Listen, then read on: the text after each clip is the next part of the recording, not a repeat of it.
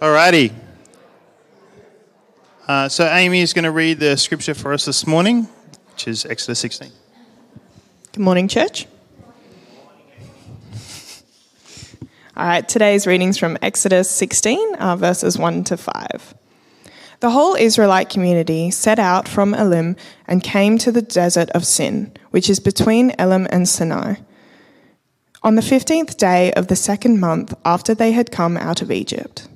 In the desert, the whole community grumbled against Moses and Aaron. The Israelites said to them, "If only we had died by the Lord's hand in Egypt. There we sat around pots of meat and ate all the food we wanted. But you have brought us out into the desert to starve this entire assembly to death." Then the Lord said to Moses, "I will rain down bread from heaven for you. The people are to go out each day and gather enough for that day. In this way I will test them and see whether they will follow my instructions. On the sixth day they are to prepare what they bring in, and that is to be twice as much as they gather on the other days." This is the word of the Lord. Alrighty. So maybe a slightly familiar story. We're in Exodus 16 today because it's one of those passages in the scriptures looking at this theme of the wilderness. And so we're in week 3 of this series, Ways in the Wilderness. And by way of a bit of a recap, we started in Luke 4, Jesus' experience in the wilderness, being tested, tempted by the devil. And really the point there being that Jesus is the way. Jesus is the one who navigates these difficult times like we never really could on our own. And so to cling to him as the one who was able to stay obedient to God through that is really the only way to navigate the tough, difficult or dry times in our life. Last week I talked about the fact that we have our ways. Right? God has his ways of forming us in the wilderness, but we also have our ways, and one of those primary ones is strongholds. We build these ways of trying to protect or comfort ourselves or mitigate against the anxiety we face in the world, which are really substitutes for God himself, who the psalmists and the prophets would say often, God is my stronghold. He is to be our stronghold. And so that is one of the ways that we, whatever it is, whatever that looks like, things that we build up around ourselves to try to get through the tough times and to walk through life. But unfortunately, they crumble on us. And for me, a key insight, just having studied these passages over the last few weeks and preached, a key insight has just been this fact that our deepest longing and desire, the thing which we really, really desire in our heart, is not what it might seem we want and what we think we're going for, we're longing for and living for, but it's God himself. God himself and that relationship with him is really, really is our deepest longing and desire to hear those words, "You are loved, you are my beloved." For me, that's been a key insight. As we go into this passage now, Exodus 16, the desert or the wilderness of sin, or in some translations of Zin. So it's not actually any relation to human sin, in case you were wondering when we read that, the desert of sin. No, it's Zin, just a name. But this time out of Egypt and through the wilderness, for the Israelite people in the book of Exodus, a central and pivotal time in Old Testament history, right? So you've got this period of time, that God brought the people out of Egypt that keeps being referred back to over and over again in the scriptures as a key event in Israel's history. If you're not super familiar with the Old Testament narrative, just a brief recap. This won't be the most wonderful theological and biblical overview you've ever heard, but just very briefly, Bible starts with God created the world and everything, and humankind, and Adam and Eve rebel against God. They don't do what God has asked, and so then they're kind of banished from the Garden of Eden, and then things don't go great from there. Their descendants continue in a similar kind of pattern. Eventually we get to Noah, right? And Noah is good, but pretty much the only one. So things start afresh with the flood, and then Noah's actually not that good after all. He messes up as well. And that's pretty much the story over and over again. People keep messing up, and then we get eventually to Abraham, and Abraham's pretty good, but still not that good.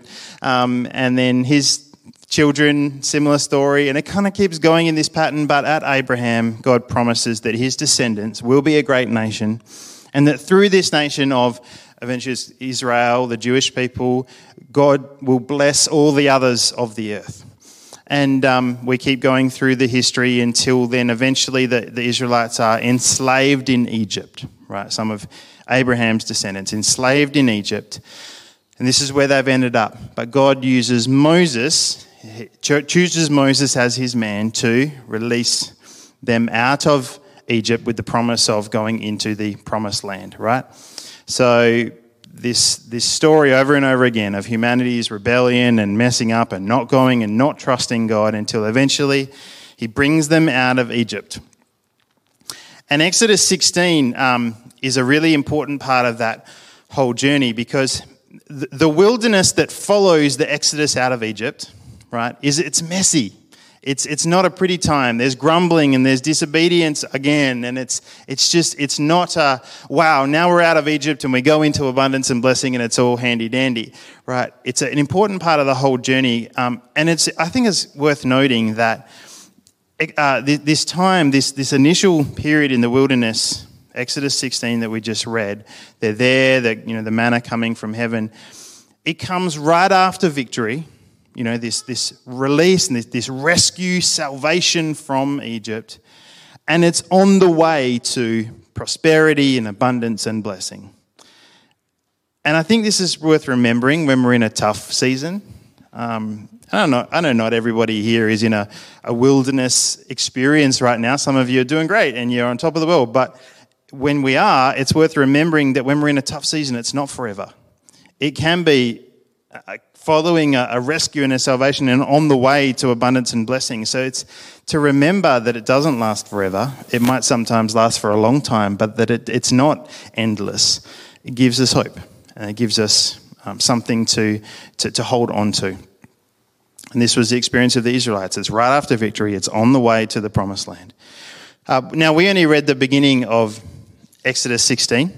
I just wanted to give the context. So they're in this desert and they begin to grumble, and God, drops these flakes, this food, this thing called manna from heaven to provide for them, and they're to go and collect it days 1 to 6, and then double on the 6th day, and so on. So I just wanted to read the beginning to give the context. What happens after that is they begin to learn what happens when they do or don't actually obey what God said. So they go out and they collect, but then they collect too much. And so any of you know the story, right? They collect too much food, and then the next day it's got maggots in it because they were supposed to trust God each day. But on the 6th day, they're supposed to collect double. But won't it have maggots in it again? No, it lasts on that day, and there's nothing on the 7th day because they're supposed to rest on that day, and then it's back to that again. And so as we read through this chapter, you can go read it all the way through at home, I think that there are little lessons along the way that God was teaching them, all really part of one big lesson of him being their provider. But there's a number of individual things, and each of these things God was teaching his people in this that are highlighted in this chapter. Maybe are things God would want to show us and teach us and help us learn in a wilderness season or experience. So my goal today is fairly simple. It's just to point out, I don't even remember how many, maybe 7 or 8 of these little lessons, these little things we can learn and grow in a wilderness experience, so that you may, in whatever you're going through right now or whatever you have been through or are going to go through in the future, you can go, what is the one or two what are the 1 or 2 things that God may be wanting to teach me or grow in me in a season like this? Is that all right? So 7 or 8 or 9, however many there are, little lessons. And I just want you to keep an eye out, not for okay, how can I think about every single one of these, but what's 1 or 2, 3 max, that I'm to be learning and growing in in this season of my life. So, in no specific order, here's some of them. I think one of the things God does is prepares us to handle abundance. And he does that by teaching us to accept just enough. So that the scripture here, the one who gathered much of this food, this manna that fell from the sky. The one who gathered much did not have too much, and the one who gathered little did not have too little. Everyone had gathered just as much as they needed. Right, just as much as they needed. I think it's fair to say we have more than we need as people who live in Perth, WA, right, in terms of material blessings and our way of life, and that's a danger sometimes. God knows exactly what we need. He knows the just enough, and more than that can often be, if not useless, potentially detrimental if we rely on it. Wilderness experiences may be an experience of having just enough, not necessarily in material things, but just enough energy or just enough time or just enough motivation or just enough relationship. And they can show us that might be healthy. That might be good for us in comparison to more than enough, and this abundance we are so used to living with in our Western society. Right? We've become, I think it's fair to say, addicted to more. Right? More time, more energy, more money, more. And so I think preparing us to handle abundance is one thing God does when we go through tough times. Just enough. He says, I'll give you just enough, day at a time. Maybe that's a lesson for us that we can keep an eye on. Testing our trust is another thing he does. Then Moses said to them, no one is to keep any of it until morning. However, some of them paid no attention to Moses. They kept part of it until morning, but it was full of maggots and it began to smell. So this food God provides for them, just enough. You don't need any more. Just collect what you need for today. But they didn't listen. And I think it's easy to trust God when we can see his provision for the next week and the next year, and it's all secure and safe for us. But what about when that provision God provides is just day at a time, every day? And we need him to come through again. And we need him to come through again. And then we need him to come through again. I'm so amazed at how quickly I fall back into worry and a lack of faith when all of a sudden I need him again to sustain or again to provide or again to give me what I need for some task or some need. When things are all good, it's easy to say, I trust you because he's already provided and it's all there for us. But when it's again, I need you, God, again, I need you, God, that really tests our trust.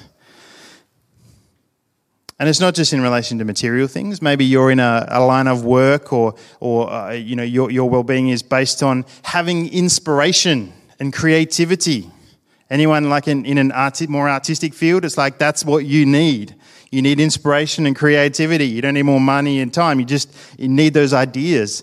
And there's times where you've just got nothing. And you rely on God. I need you again today, God, to give me just enough. Maybe it's the energy to parent or to do your job or break new ground in some way that God has called you to minister and to serve. So it's energy you need, but you've got chronic fatigue.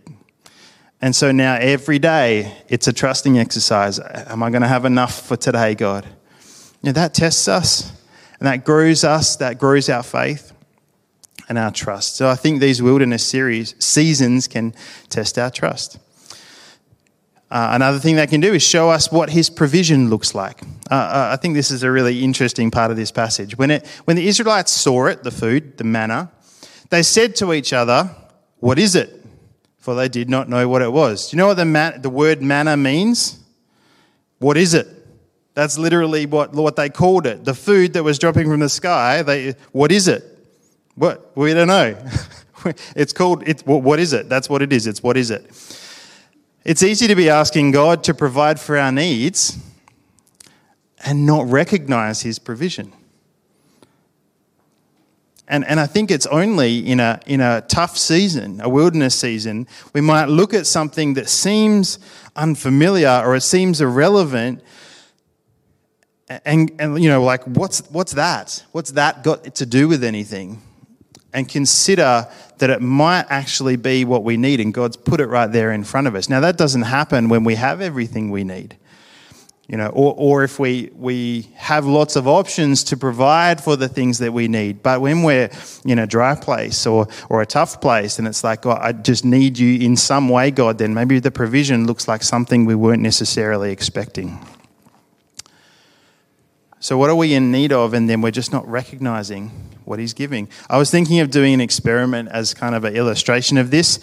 This is not a great metaphor, but anyway, this is what was going in my mind. Imagine if I was to go to Woolies or something and just walked up to a stranger and said, hey, I just want to help you out and encourage you in whatever is challenging you in your life right now. And so you can either have this $100 bill or $100 bill, do Australians say that? $100 note. Or I can say a prayer for you and give you this invitation to church on Sunday. Well, I wonder what people would take, right? They're probably go, well, what are the strings attached? But let's say we just convince them there's no strings attached. It's whatever you think is going to provide for your needs and your challenges most right now. Presumably, most people would take the $100, right? And $100 for a few people might be what provision looks like. But how many people would look at a gathering of Christians, a community of faith, a family of faith, and think, yeah, that might be the answer to my needs, my struggles right now? I wonder how many would think that. Obviously, I don't think it is that many, Would they look at the community of faith, a gathering of Christians, and go, what is it? Right? Like the Israelites did with the manna. What is it? Maybe a better question is, what would we take? $100 or, okay, what if it was $1,000? No, don't answer that. It's a bad metaphor, but again, what are we looking for when it comes to God's providing for our needs? Are we looking at something and going, well, that doesn't really seem to match what I was looking for, but it might be exactly what God's providing? Learning to trust his word over logic or observation, I think, is another interesting lesson in wilderness seasons. The scripture says, tomorrow is to be a day of Sabbath rest, a holy Sabbath to the Lord. So bake what you want to bake and boil what you want to boil. Save whatever is left and keep it until morning. Now, bear in mind, every other day, as they had been disobedient to God in trying to collect more, what happens the next day? The manna is full of maggots. It doesn't last. Then on day 6, God says, yeah, this time it will last. Okay, that doesn't make any sense, right? It's the same stuff. Why would it not have maggots in it the next day? But this is what God says. You're going to have to trust that what you see logically and what seems to make sense is not the way it's going to be this time around. That was God's instruction. I've found that difficult, like wilderness kind of seasons, experiences can be disorientating for sure and difficult. But they also, for me at least, get me to a point where they help me just give in to God's seemingly illogical directions and guidance.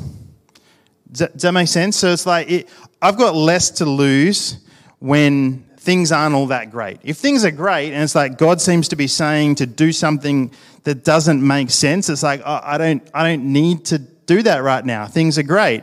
If things are not going so well, yeah, we can say, well, I'll just push on. I'll dig deep and I'll just push through this difficult season. But if things are not going so great, I think sometimes it takes us to the point where we say, you know what? What have we got to lose? If God seems to be saying this and it doesn't seem to be logical, it doesn't seem to make sense, but what have I got to lose? Let's just go with the word of the Lord. Take Sabbath as an example. right? The principle of taking that day of rest, 1 in every 7. When you're fruitful and productive, in whatever that looks like in your life, a season of kind of blessing and abundance, and you're energetic and motivated, why stop and rest? Because that's a wasted opportunity. That seventh day is 1/7 of our time and energy to use to produce and to do more.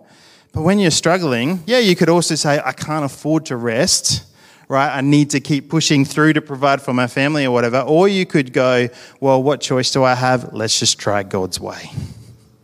Let's just try God's way.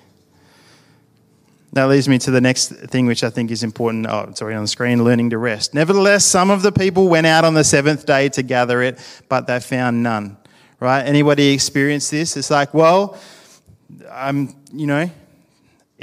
God said there's nothing more to gain here, but I'm just going to go anyway because common sense would say we've got to go out, we've got to try and collect. They go out, there's nothing there. When we keep pushing and pushing and going, well, I've got to keep working, I've got to keep trying more in my own strength. The wilderness experience can just help us go, oh, there's nothing here to gain on this 7th day. Now, whether that's literally your weekend, a day on your weekend, or whether that's that holiday that you need to be taking at a certain point in the year, in a wilderness kind of season, I think God can sort of say, look, I told you, see, that I gave you enough already. There's nothing more for you here to keep striving for, to keep working for. Just stop. I think actually Sabbath may be the single most effective way of Jesus to combat the problems of this world. Now that might seem like a strange statement. Well, what do you mean? Like taking a day off is going to combat the problems of this world? Actually, I think it does. There's very little chance that anyone, even Christians, a lot of the time are going to take this up as a powerful anxiety fighting, peace-giving thing. If everything's going really, really well for us, right? If everything is going well and it's like, I've got everything I need, we keep doing what we think we're supposed to be doing, keep going, keep pushing, keep producing because we're enjoying it, and it's only when God takes us into a difficult place, is what I'm saying. It's only when we're in that wilderness place where maybe we go, you know what? Maybe God's saying, stop. Let me do my thing.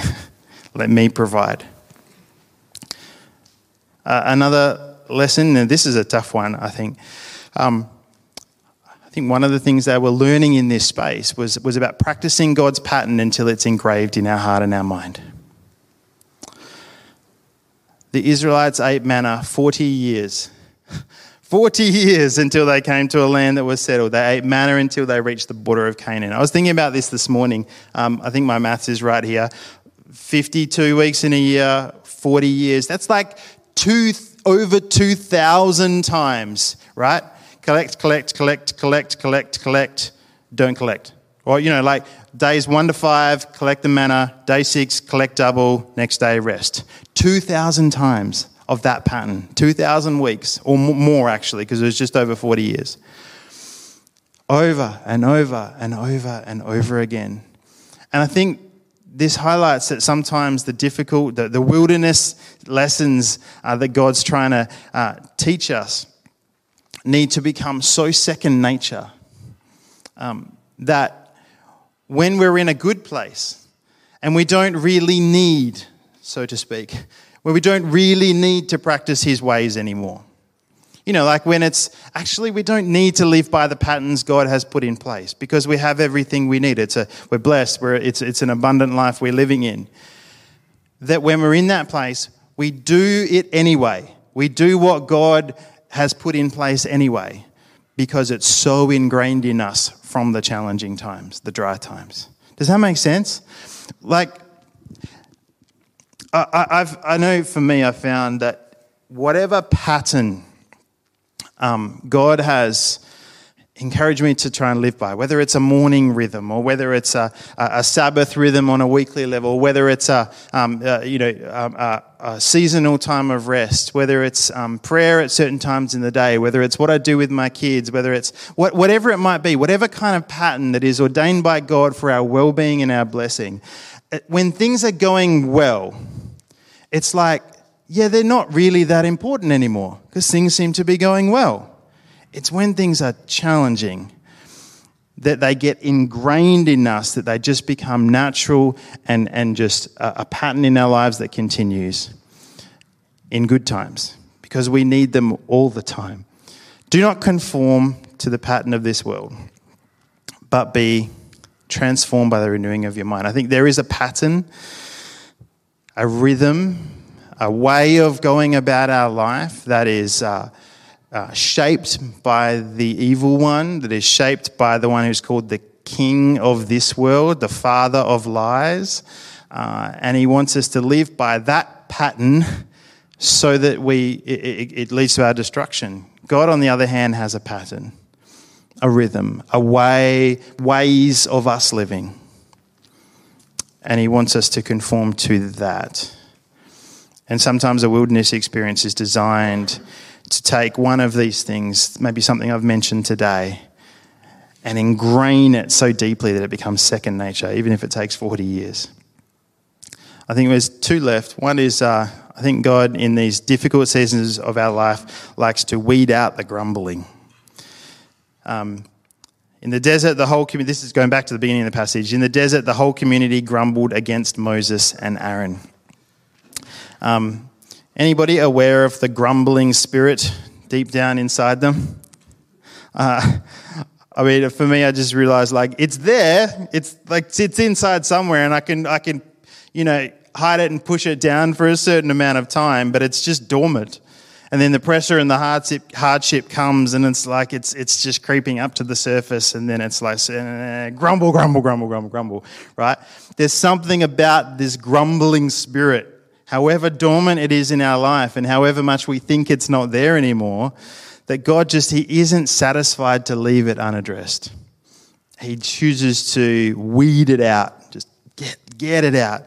Like I had this experience this week. I thought I had a great attitude about certain things happening in my life. I thought I was I'm more grateful and positive and joyful now, until things didn't go so well for a few days, and then I found myself grumbling to God, and it kind of felt like God went, there it is, and just, doused it with petrol.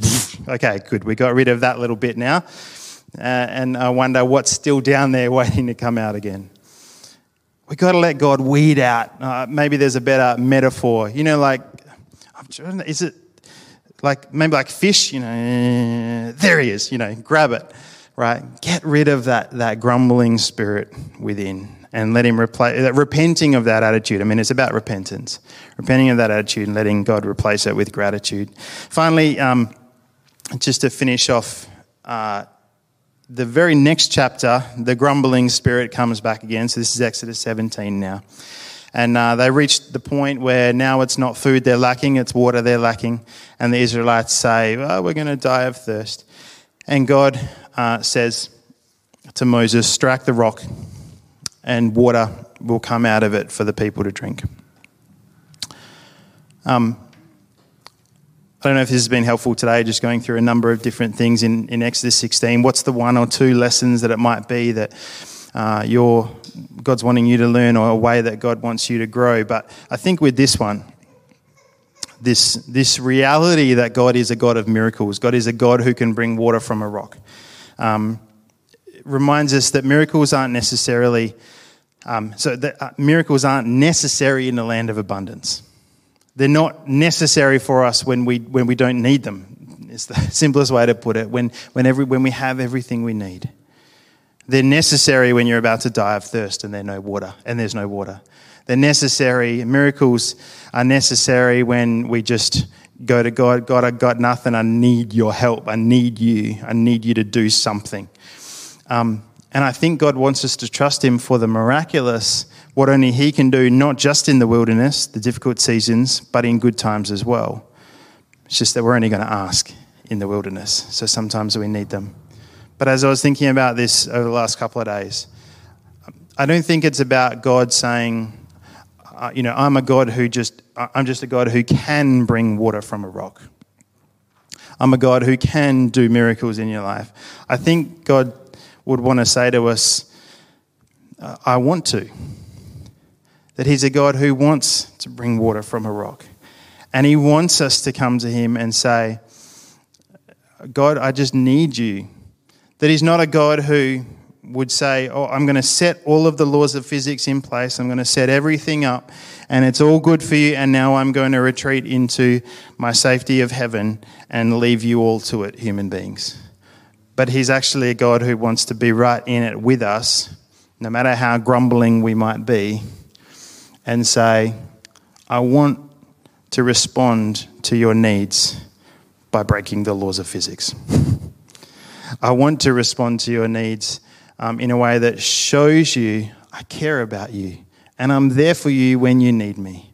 Because it boils down to the desire of our hearts is not the stuff he can give us. The desire of our hearts is him. It's God himself. And so I want us to just stand as we, and the music team can come up. And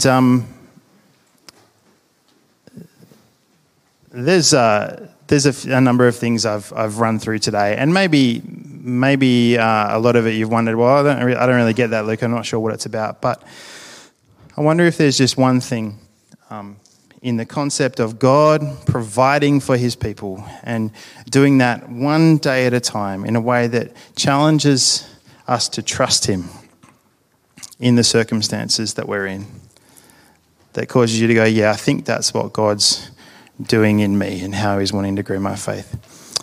So let's pray that God just shows us what those one or two things are. Father, I thank you that you're a God who's not distant.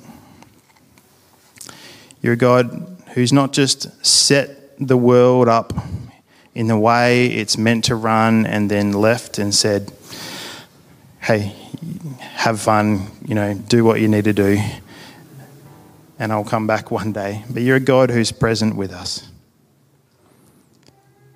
You're a God who's present with us, not just when we're perfectly obedient to you, but you're a God who's present with us and would do miracles to provide for our needs, even when our attitude's not quite right, even when we're grumbling.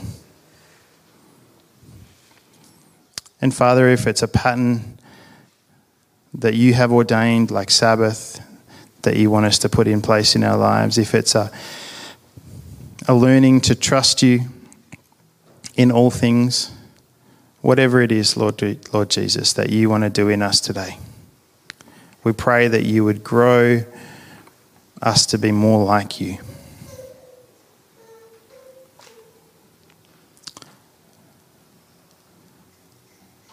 Because, Lord, we know that you're more interested in what you're doing in us than what you want to do through us.